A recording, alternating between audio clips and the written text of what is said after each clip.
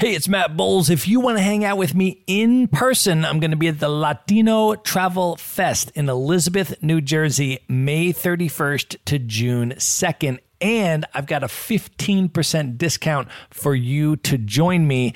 Just go to themaverickshow.com/Latino. That's Latino. There you're going to see your 15% discounted ticket. There are going to be multiple guests from the Maverick Show attending, so you'll be able to hang out with all of us in person. You do not need to be Latino in order to attend. Everyone is welcome. Again, get your discounted ticket at themaverickshow.com/Latino. And as soon as you do, send me a DM on Instagram at Matt Bowles Maverick. Let me know that you're coming so that we can make plans to link up in person. And now, here's a clip of what's coming up on today's episode. Because it was the only time that I legit felt that my life and my well-being were in constant danger. They had promised us that we would have like an armed guard at all times. And then when we got there, we realized that wasn't true. And it just felt like everyone was trying to rob us constantly because everyone was trying to rob us constantly. So eventually this guy comes up to me and he says he's with Interpol, but his jacket's all like raggedy. I thought he was someone trying to scam me or hurt me or something. So I kept ignoring him until he just kind of kept raising his voice. So I just grabbed my bags and just start walking. And then I start running. And then he runs after me. And two of these soldiers run after me too and pin me down.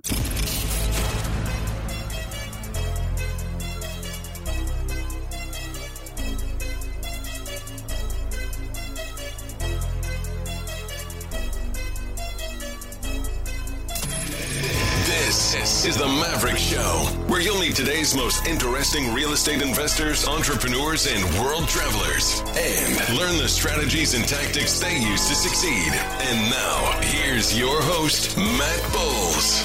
Hey everybody, it's Matt Bowles. Welcome to the Maverick Show. My guest today is Freddy Lansky. He is a location-independent entrepreneur, travel hacker, and the founder of Points Panda, a premium award points consulting and travel booking concierge service. For a flat annual fee, Points Panda works with each customer to develop a customized award points acquisition strategy, which is highly leveraged and optimized based on their individual travel and spending habits. Points Panda then identifies the best redemption deals for each customer's individual goals and even books the travel for you.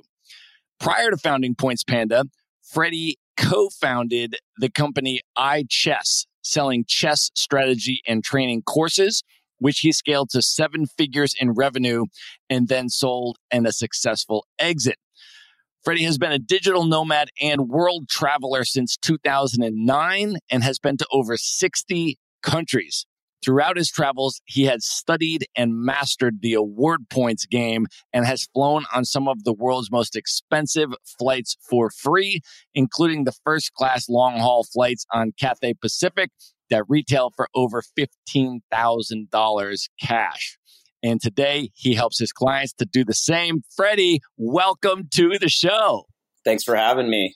Awesome, man. So good to have you here. We should just set the context a little bit for how we met. You and I actually hung out last month at the Dynamite Circle conference in Bangkok, Thailand, which was actually my first time at the event. But I know that you've been involved in the DC for a lot longer than I have. Do you want to share a little bit about the organization and why you're a member and, you know, what you get out of it?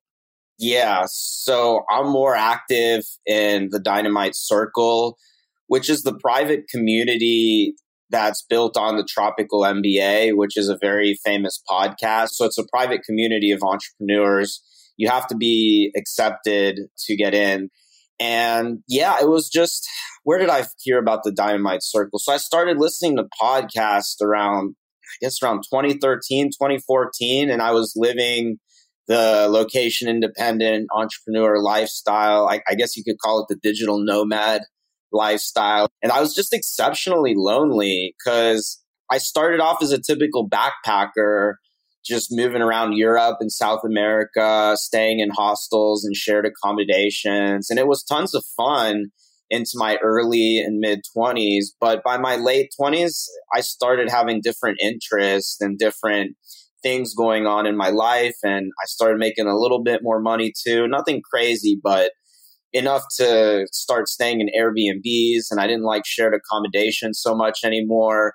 So I lost a major place to network and make friends for the hostels. I'd just outgrown them. And I didn't know that there were these types of communities where you can meet other similar-minded entrepreneurs, other people that run online businesses, where they do meetups around the world. And you can just talk shop because, you know, when it comes to our other friends and relatives and people that are not like you and me that have these online businesses, there's certain topics that we like to talk about that other people just don't understand. So it's really nice to be in a room full of people like that.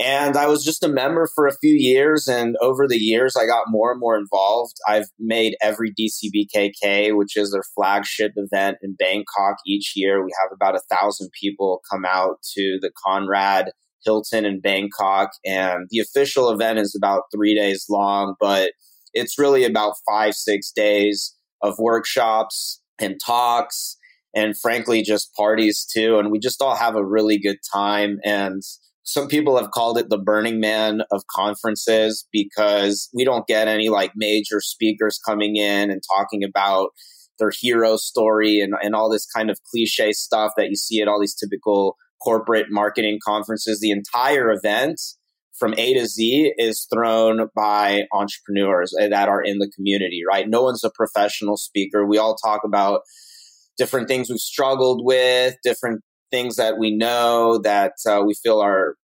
skills that we have that we'd like to share. It's just a place of a lot of networking and skill sharing, and it's a lot of fun. I mean, and the vast majority of conferences, I don't know, I just don't get down with the vibe so much. I feel like, wow, why did I pay thousands of dollars just to see all these big speakers? And, you know, the story of these big speakers, it's always kind of the same thing, right? Where it's always the hero story about how they were, you know, struggling and they were in the pits and how they made it out and now they're doing so great. And like, that's cool. But I always feel leaving these typical digital marketing conferences kind of like it wasn't worth it to spend so much money and time to go out compared to the DC events, which just feels like it just almost feels like a giant like family dinner of like 1,000 people or family reunion. It's kind of because we all communicate through the web form all year long. And then we have smaller meetups throughout the year. We call them DCX events, and we do them in all over the world. Where I live in Mexico City, I do an event every April. And I have about 30, 40 people come out from Mexico and US and even a couple people from abroad like Europe and Asia and get to show my city. And there's about 15 events like that. So it's really been the linchpin of my networking. Honestly, I've gotten so involved in the Dynamite Circle now, I feel a bit overwhelmed. Like I go to DCBKK and there's so many new faces and I'm just trying to memorize everybody's name and all the new people. And it's a very crazy time of year for me. I love it, man. So, and today, actually, we didn't even say where we're doing this interview from. We're actually not together in the same room, but we are both in the Southeast Asia region. I'm actually in Canggu in Bali right now recording this. And where are you today? Nice. Yeah, I was just in Bangkok and Chiang Mai, and then I'm spending a few days here in Manila, Philippines for a couple days. Maybe I'll escape to the beach for a day or two. I'm not really sure, but it's my last stop on the way back to Mexico City. Nice.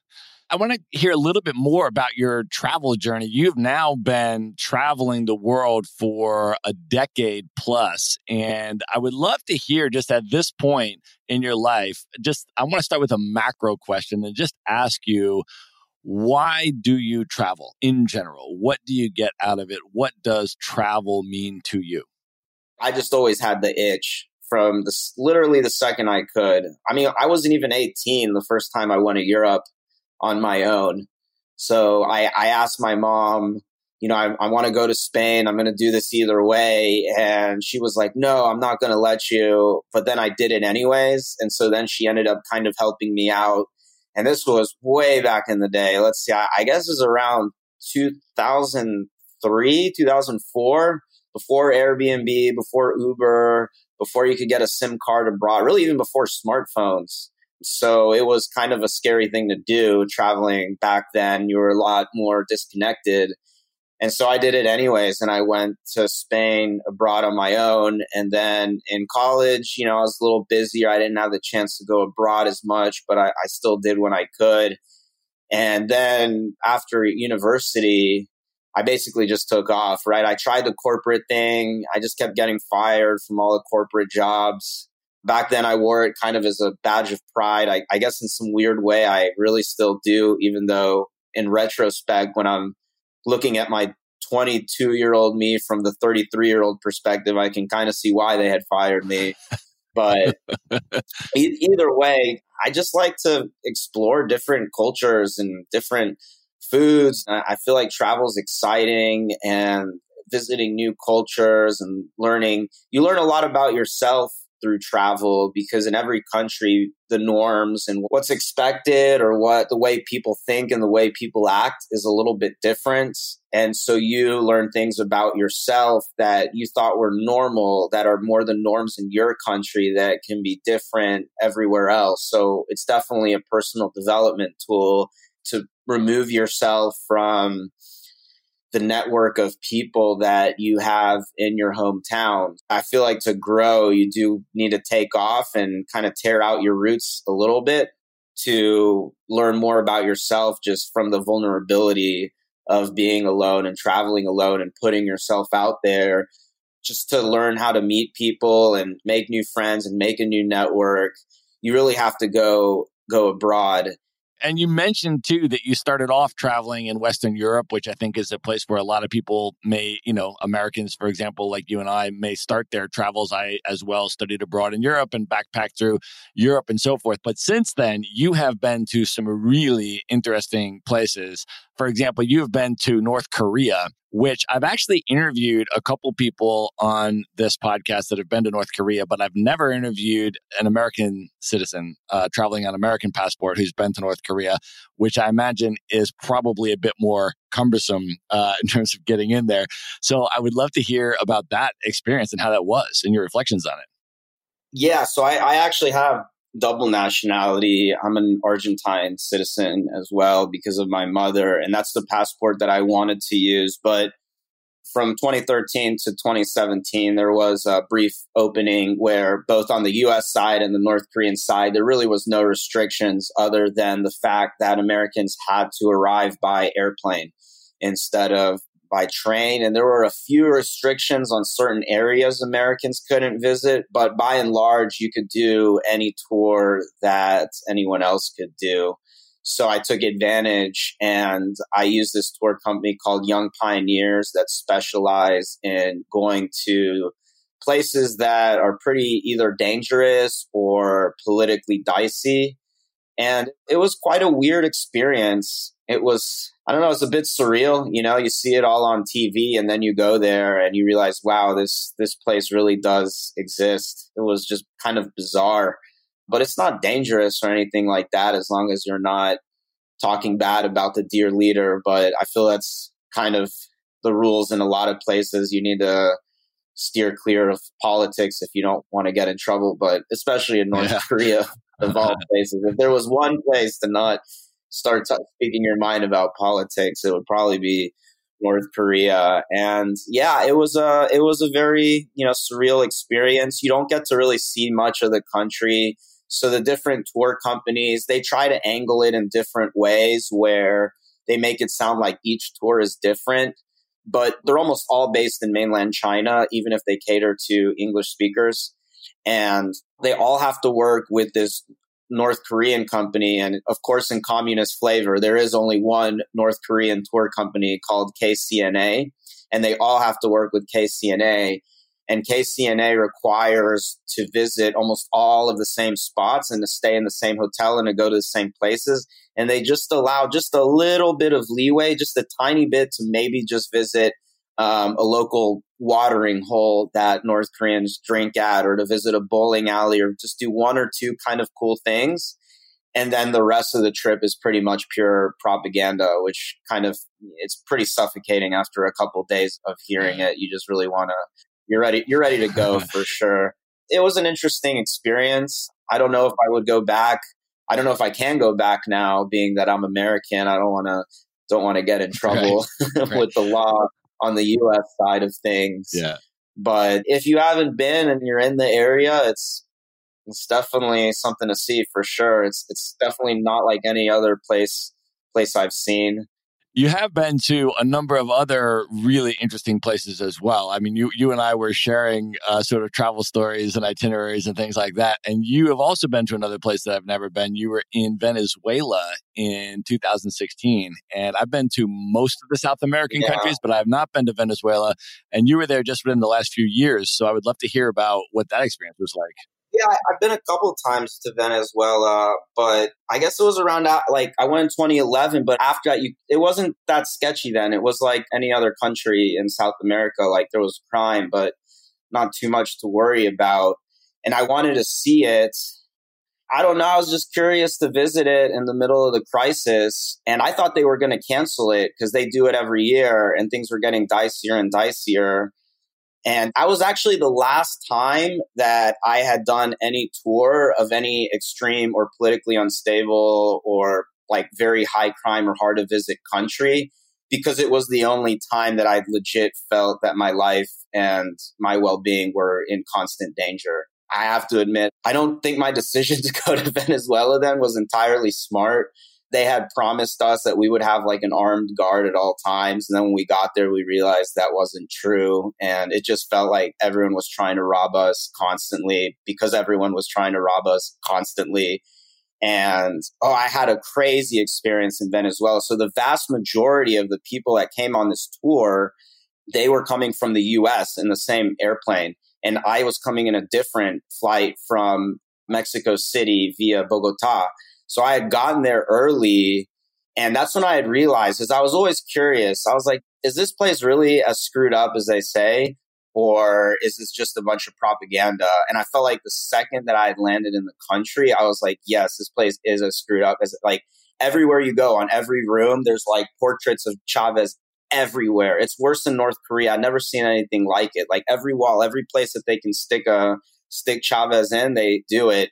And one of the things, I've been in many dictatorships, that people like to do for fear of the government is they'll just keep the TV on with the windows open, with the propaganda playing as loud as possible. And you saw that everywhere there. So that's the kind of thing you see that like in Cuba, you see that in North Korea, you see that in Belarus, anywhere, where the government kind of tries to rule by intimidation.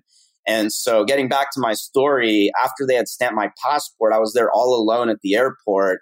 And this airport at the time looked so dodgy. There were just weird money changers walking around. It felt more like a dodgy bus station than an airport. And I'm just trying to find a place to sit to not stick out, but that's impossible. I just looked like, an elephant in the middle of the city. There's no way I'm going to fit in. So eventually this guy comes up to me and he says he's with Interpol, but his jacket's all like raggedy. I didn't believe he was actual airport worker. I thought he was someone trying to scam me or hurt me or something. So I kept ignoring him until he just kind of kept raising his voice. So I just grabbed my bags and just start walking. And then I start running. And then he runs after me. And two of these soldiers run after me too and pin me down. They take me to this like small little interrogation room, I guess. And by that point, I had realized that guy was legit. And so they start interrogating me. And then I realized they think I'm like a journalist. So they start looking through my camera, my cars. They like make me show all the photos in my phone, all this stuff. And at that point, I'm kind of chilled out because I'm like, okay, it's not like some criminals trying to kill me. It's just, I was almost relieved at that point to realize that it was just, the agents at the airport and the soldiers or whatever. And so they interrogate me for a while. And then once they realize that I'm fine, I was really nervous too, because I had entered with my Argentine passport. And then they found the US passport, which I figured they might think is kind of dodgy, because at the time already, just a few months earlier, they had started saying that US holders need to get visas for Venezuela. But after about 30, 40 minutes, they let me go. after signing some paperwork that said that they didn't try to extract a bribe, which in fact they didn't. And then I just went back to the restaurant and waited for my group, which showed up an hour or two later. It was a little bit of a wake up call as well. But once we got out of Caracas, actually, it was a really nice country. We got to go to Angel Falls, which is like one of the highest waterfalls in the world. We got to hang out with indigenous tribes and all this stuff. And out in the countryside towards the national parks and stuff, it's not so dodgy. It's kind of the same it's always been. I mean, the people there just kind of live off the land and whatever resources they have. So whatever turmoil is happening in the capital doesn't particularly affect them as bad. Freddy, as you've been doing all of this travel over the last decade, you have also been studying the points game in terms of how to acquire reward points and how to optimize redemption of reward points. And I know that was sort of initially kind of a hobby for you that eventually turned into a business for you. And I would love to move into that discussion now a little bit and talk about how that works. I mean, and maybe just start off with, some examples of some of the, things that you've been able to do with reward points, and then we'll kind of work backwards and then get into the tactics of exactly how you and other people can do that. Yeah, sure. So on my last business, the core offering of our business was chess courses, like the game of chess. The typical format is a chessboard on the left side, webcam on the right side, and a grandmaster spending anywhere from 30 minutes, an hour, 3 hours. Some of these videos are 15 hours long. So anyways, it was through those courses that I had to constantly fly out, or I had to fly people out to us just to get the courses done. And a lot of them, the more we got into this game, the more we were moving up the food chain to the world's very, very top chess grandmasters. We had worked with Anatoly Karpov, which was Kasparov's main rival in the 1980s and early 90s. We had worked with Judith Polgar, which is the highest rated female chess player of all time. And just other very, very top players. And a lot of times they don't want to fly economy. They're saying, well, look, dude, if you're flying me out for 4 days across the ocean, you got to fly me in business class or I'm going to be dead tired. So we got to start flying in business class a lot. And so, as you know, these tickets are crazy expensive, like $4,000 or $5,000. And so, our business doing, at the time, anywhere from, let's say, $50,000 to $100,000 a month in revenue, and maybe 20, 30% of that is profit, that could be taking a 25, 30% hit to our net profit for the month, right? So we had to find a way to fly these people out. And fortunately, since we were putting so much money on credit cards, we were earning insane amounts of points. So we're talking maybe 500,000-600,000 points a year, maybe more just from spend, and then maybe another 300,000-400,000 points a year just from opening credit cards and the credit card sign-up bonuses, both on our personal and our business card. And I'm probably also earning about 100,000 points a year just from my personal spend. So I have a Sapphire Reserve, Chase Sapphire Reserve, which is a credit card that gives you triple points on dining and travel. And literally 90% of my expenses are dining and travel. So I'm basically earning triple points on the vast majority of my spend. So with these million points a year, I started learning more and more about these redemptions in the US and in a couple of other countries. The bonuses that you get for signing up for these cards are absolutely crazy, right? So I'm sure some American listeners already know about the game, about signing up for the points and things like that. That's the relatively easy part. So the hard part about redeeming these points is knowing about all the partnerships and the redemptions, right? So the vast majority of people who have a Chase card, Citi card, Amex card, they probably just redeem through the portal, which is you typically get around 1 to 1.5 cents per point. And the idea is you just go into the portal, you type in your flights like you would in Expedia or Kayak, just two popular search engines, and you get a certain amount of dollars per point, or basically, let's just say 1.25 cents per point is the standard. So for a $500 flight, you would probably be charged, let's do the exact math on that. So that would be 40,000 points, right? But what a lot of people don't know and the credit card companies don't promote this because it costs them more money, is you can transfer these points into a wide variety of hotel and airline programs. For example, Chase transfers into United Airlines. It transfers into Southwest, JetBlue, Air France, British Airways, a couple of other ones as well, Emirates. And then American Express transfers into Delta. They transfer also into Air France. They transfer into ANA. They're the biggest airline in Japan.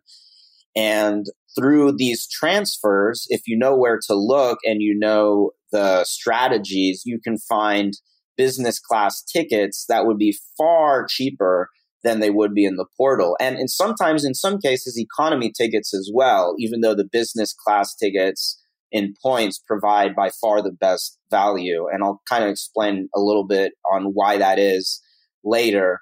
But the idea is you transfer these points into airlines and then you use one of the airline's partners to fly. So this is where people get really tripped up, right? So I grew up in Atlanta, and so they're the home of Delta Airlines, right? One of the biggest airlines in the world, especially if you count all the other airlines that they have, majority or minority stakes in around the world.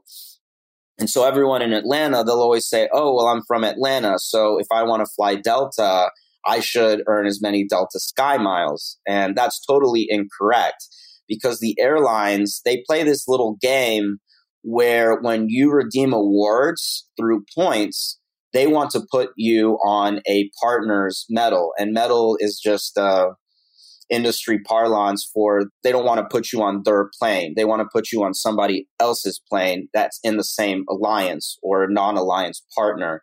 Because if they put you on one of their own seats, they're going to lose money from that seat. There's these three major airline alliances, and the airlines in these alliances, I like to call them frenemies, because they're kind of friends and they coordinate routes, and they basically operate like a cartel. They make sure to keep the prices high, to not compete. And they have a couple of other perks as well, like airlines in the alliance. If you have status on one airline, you can get status on all the airlines on the alliance. But the reason we want to know these alliances are to see where we're going to get the best deals, right? So let's just talk about the three major alliances, which are SkyTeam, oneworld, and Star Alliance. So unless you're a status flyer, like say you have Delta status, United status, or American status, maybe you have British Airways status or Air France status, you probably already know when you have the gold level on one of those airlines, you get gold level on all the airlines. So for example, say you have Delta Gold status for flying Delta. That means when you take a flight with Air France or Garuda Indonesia or any of the other airlines in SkyTeam, that you'll be able to use a priority check-in, use their lounge, and maybe even get a free check bag and those perks as well. But I don't focus on status, because I fly with points so much anyways that I get all the benefits that a status flyer would get with. I want to take just 1 minute out to let you know that in addition to hosting the Maverick Show, I am also the co-founder of Maverick Investor Group, a real estate brokerage that helps you buy turnkey rental properties in the best U.S. real estate markets from anywhere. So these are single-family homes, sometimes 2 to 4 unit properties, and they're either brand new or fully renovated, and they already have tenants and local property management in place. So you get all the benefits of owning the deeded real estate, the physical house, the hard asset, without the headaches of being the landlord or the rehabber or needing to live near the property. So I want to offer you a free consultation if that sounds interesting to you. To learn more about it, you can just go to themaverickshow.com/consult. And now back to the episode. Without having to worry about spending huge amounts of money. That's a really interesting point. I remember when I was at your talk at the Dynamite Circle conference, I actually, raised my hand and interacted with you about that. And that was a really interesting point, because I have the gold status on Star Alliance, right? I have United Gold status, which means that I get gold status benefits from any of the Star Alliance carriers, which is the largest alliance that there is. And so as I'm flying all around the world, I get to use the lounges and I get, priority boarding and I get all of those things. And, I said to you, why is that not important to you? And you basically said, well, because I'm flying around the world on business class. And as long as you're on a business class or first class ticket, you get all of the same benefits included. So you don't need the status. So that was a really interesting point, right? So if you're going all in on the points game, then there are other ways to get the status benefits instead of the way that I've been historically getting them in terms of accruing them by repeat patronage on the same airline or the same alliance. So I thought that was really interesting. What I want to maybe just in terms of a structure for breaking down some of this content, especially for people that aren't familiar with some of the language and they're not deep into this game, is maybe, Freddie, could we break this out into earning and sort of points acquisition strategies and then sort of the redemption strategies after that?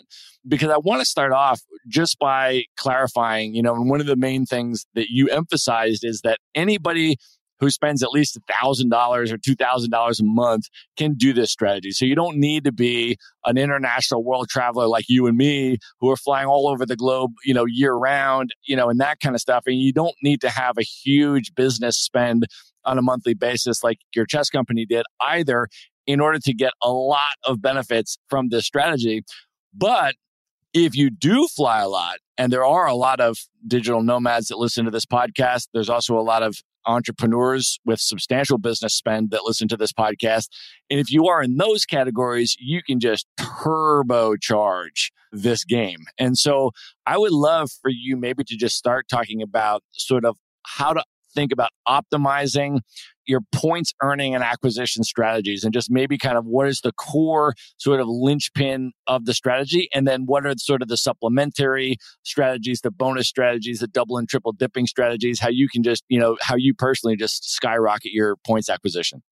Yeah, you really bring up an interesting point. Although the points earning strategies are way simpler than learning about these alliances and the non-alliance partners and how you need to use British Airways Avios to book American and using American to book British Airways and using Virgin to book Delta and Delta to book Virgin. It's a huge headache to start building a mental map of these models, which is why people pay hundreds of dollars to help someone do just one booking, right? So that is significantly harder.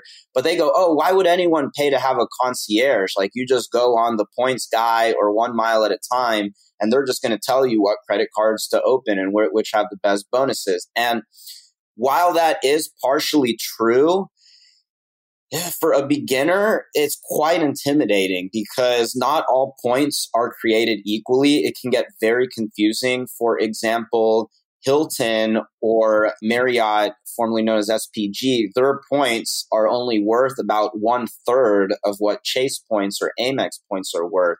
So I've heard of people saying, oh, I saw the sign-up deal for a lifetime, 150,000 Hilton points. I'm like, dude, that's not that good, dude. 150,000 Hilton points will get you 2 nights in a 5-star hotel in New York City, or maybe 3 to 4 nights in a nice Conrad Hilton, maybe in Southeast Asia. That's not that amazing, right? It's maybe, if you're lucky, you get maybe $700 in value out of that. So for a beginner, they would think that that card gives you way more value than, let's say, an Amex card that's giving you 75,000 points. But in fact, the Amex card that has membership rewards with 75,000 points is worth double or triple the Hilton card with 150,000 points. So the first thing people need to understand is not all points are created equally. And to add even more confusion, Capital One just came into the game. So before Capital One, at least Citi, American Express, and Chase, their points were worth more or less the same.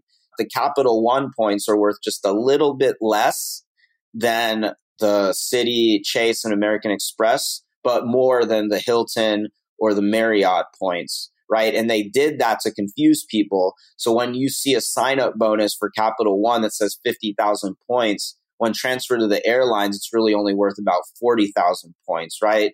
So there's all different things that you need to know. So in the US, you have all these 4 different types of points. They have different transfer partners, right? So if you're traveling a lot from the US to South America, you might want to collect Chase points because Chase transfers to United, and United offers exceptionally good deals to South America. Like you can fly from San Diego all the way to Buenos Aires in business class for only 45,000 points or 50,000 points, depending on the deal. However, United, especially with the recent devaluation, if you want to fly to Southeast Asia, it's going to run you 200,000 points. Whereas American Express transfers with ANA, the biggest airline in Japan, and they offer USA to Southeast Asia for 100 to 115,000 points round trip transferring in. So with Amex points in those cases will be worth double what the Chase points are worth. So that's why I wanted to be a concierge and have people tell me, what are you trying to do? So people typically tell me something like, oh, I'm trying to travel to Dubai with my husband next year. It would be really nice to fly business class because we can't typically afford it. You know, we haven't opened any cards recently and we have a good credit score and willing to open cards. Okay, so that particular case study that I'm just kind of making up, but they kind of fit the mold of a lot of people who have signed up. They don't need to fret that they're not spending $30,000 a month on Facebook ads, right? Like you don't need to be doing that, right? So I help people with that and I come up with a strategy to get them that specific flight. So that's where I differ from my competitors in that they're so caught up in the game that they just assume that you're going to know how many points that you need, right? So the idea I have with this concierge is you pay me 1 year annual fee, which, by the way, the Maverick fans can get for $100 discount. Pay 1 yearly fee, and I help you on both ends. I'm going to help you come up with the strategy that you need and the cards that you need to get the redemption that you want. I could have probably said that a little quicker, but that's the idea. You sign up with me, I'm going to tell you, okay, so this is the type of redemption you want. Okay, you go to South America a lot. Let's go the Chase route. Oh, you go to Asia a lot. Let's definitely go the American Express route because of that transfer partner. You go to maybe you fly within Europe a lot. Like you're an American, can get American cards, but you are living in Europe. Okay, let's go for this card. Every person needs a different strategy on where they're going to go. And beyond that, they need to know how many points they're going to need. So that's why I do the point accumulation strategy as well, beyond only doing bookings, which is what all my competitors do. And I also educate people on all the other little perks and benefits that they could get. Like if you're in the US, all 3 major airlines, Delta, United, and American, have their own dining program where you can earn 3, 4, even 5x points for dining at a specific restaurant on top of the credit card points that you get by paying on a credit card that gets triple or even quadruple points now on restaurant dining. There's a promotion right now. Airbnb partners up with both Delta and British Airways to give you extra points for booking Airbnb, which for people like you and me who spend half the year living on Airbnb, those rack up really fast. Like Delta was doing a 3x on Airbnb spend on top of the credit card spend, and British Airways is now doing the same. They have a triple. So all you have to do is click British Airways, and then it just takes you to Airbnb through their website. They put a cookie on your computer, and then you get triple points on top of your credit card points. A lot of people don't know when you stay at hotels, you can double dip and get airline points. When you fly with Delta, you can earn Marriott points. When you rent a car, you can earn a lot of airline points from renting a car as well. So the idea is we're trying to earn the maximum amount of credit card points and airline points in the least amount of time. Because although the airline points aren't worth quite as much as the credit card points, they're still worth quite a bit, because when it comes time to do our redemptions, say you're looking at a redemption to fly, I don't know, let's just say US to Africa or Europe somewhere via Istanbul for 80,000 points. If you had followed my strategies and you've accumulated a lot of United points, maybe you already have 25,000 points in there. So that 80,000 point redemption, you're only going to need to dip into your credit card 55,000 points, and you can protect the precious credit card points that you don't want to use, right? You're trying to maximize the credit card points, maximize the airline points. So when it comes time to redeem, hopefully it'll be into an airline that already has some points in there. So you have to transfer less in. And really, more than anything, you just have to make sure that you're optimizing so that every last airline and credit card point that you can get is coming in, so you have the points that you need. But the crazy part is you don't need to be like a crazy business spender. Like, as long as you have above a 650, really preferably 700 credit score, but even at the 650 range, and you're willing to open up 2 or 3 credit cards a year, you're in the game, right? That's it. You're good. And the linchpin of the strategy is the credit card sign up bonuses, because the bonuses are between 50 to 100,000 points in the US, depending on the card, which as you calculate, assuming it's non-bonus spend, to get 100,000 points just through regular non-bonus spend, you might have to spend $50 to $100,000, right? So the credit card bonuses are by far the linchpin of the majority of people's strategy. So I just wanted to set something straight. Do your own research if you would like, but opening up credit cards is not going to hurt your credit over the long run. It's actually going to help your credit. So I'll repeat that again. I promise you, it's not going to hurt your credit, especially over the long run. So people don't want to open credit cards as they think it's going to hurt their credit.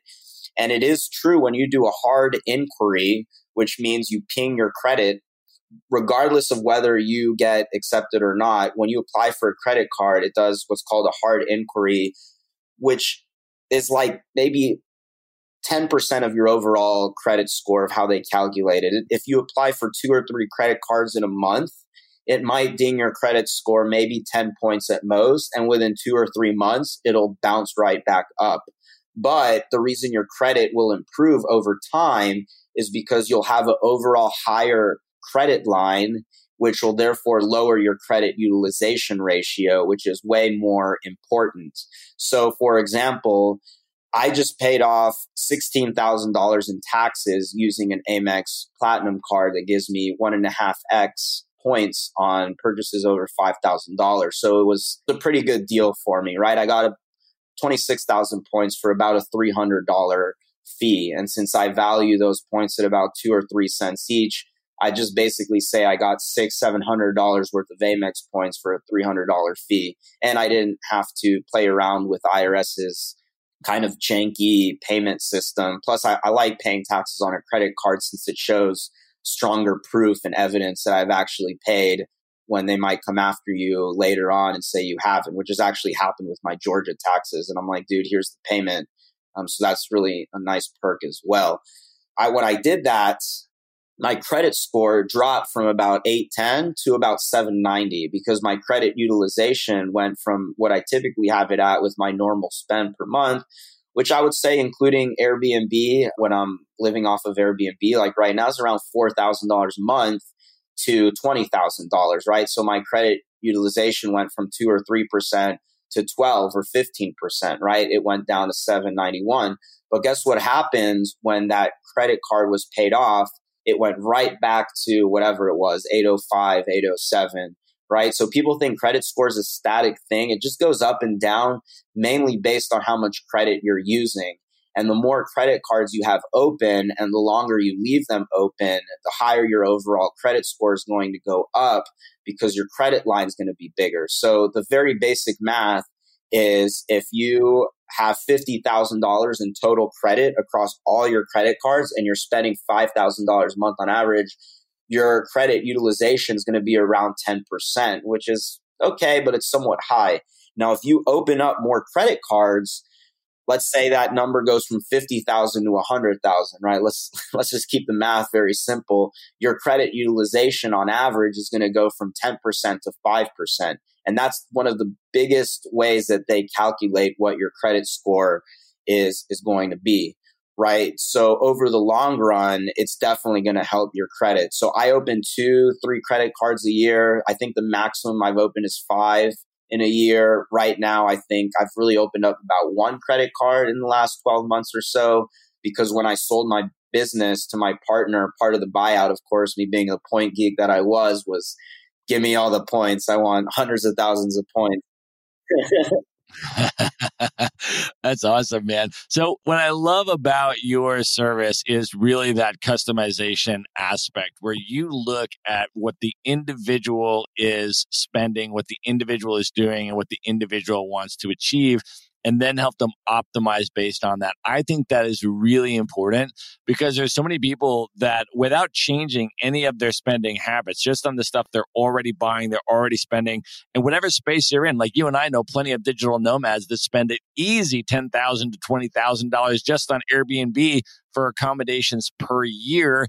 And so now if you're putting that on your card, which is getting you the most credit card points for that, but then also you're taking advantage of the Airbnb bonuses, which give you additional airline miles for that. And you're really optimizing these double dipping, triple dipping strategies. You have the right cards to pay for the right services that you're already paying for anyways, and really just turbocharging this strategy.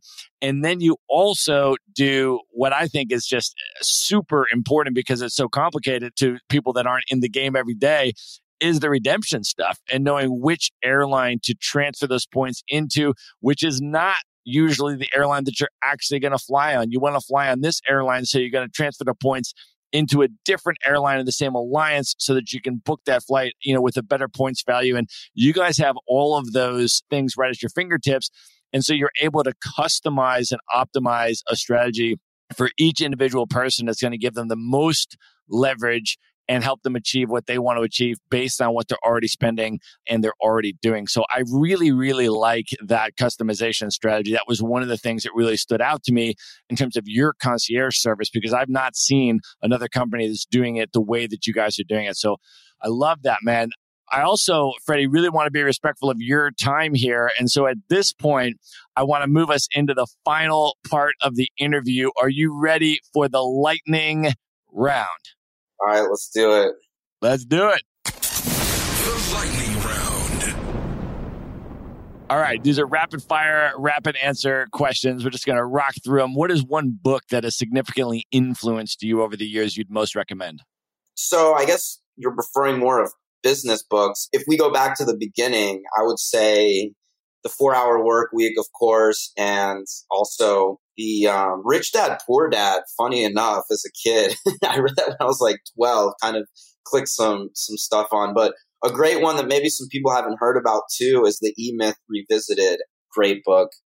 Awesome. What is one app or productivity tool? It could be a travel app or business or anything that you're currently using that you'd recommend. This one's easy. My favorite app and productivity tool is called Freedom. Their website is freedom.to. TO is the TLD, so freedom.to.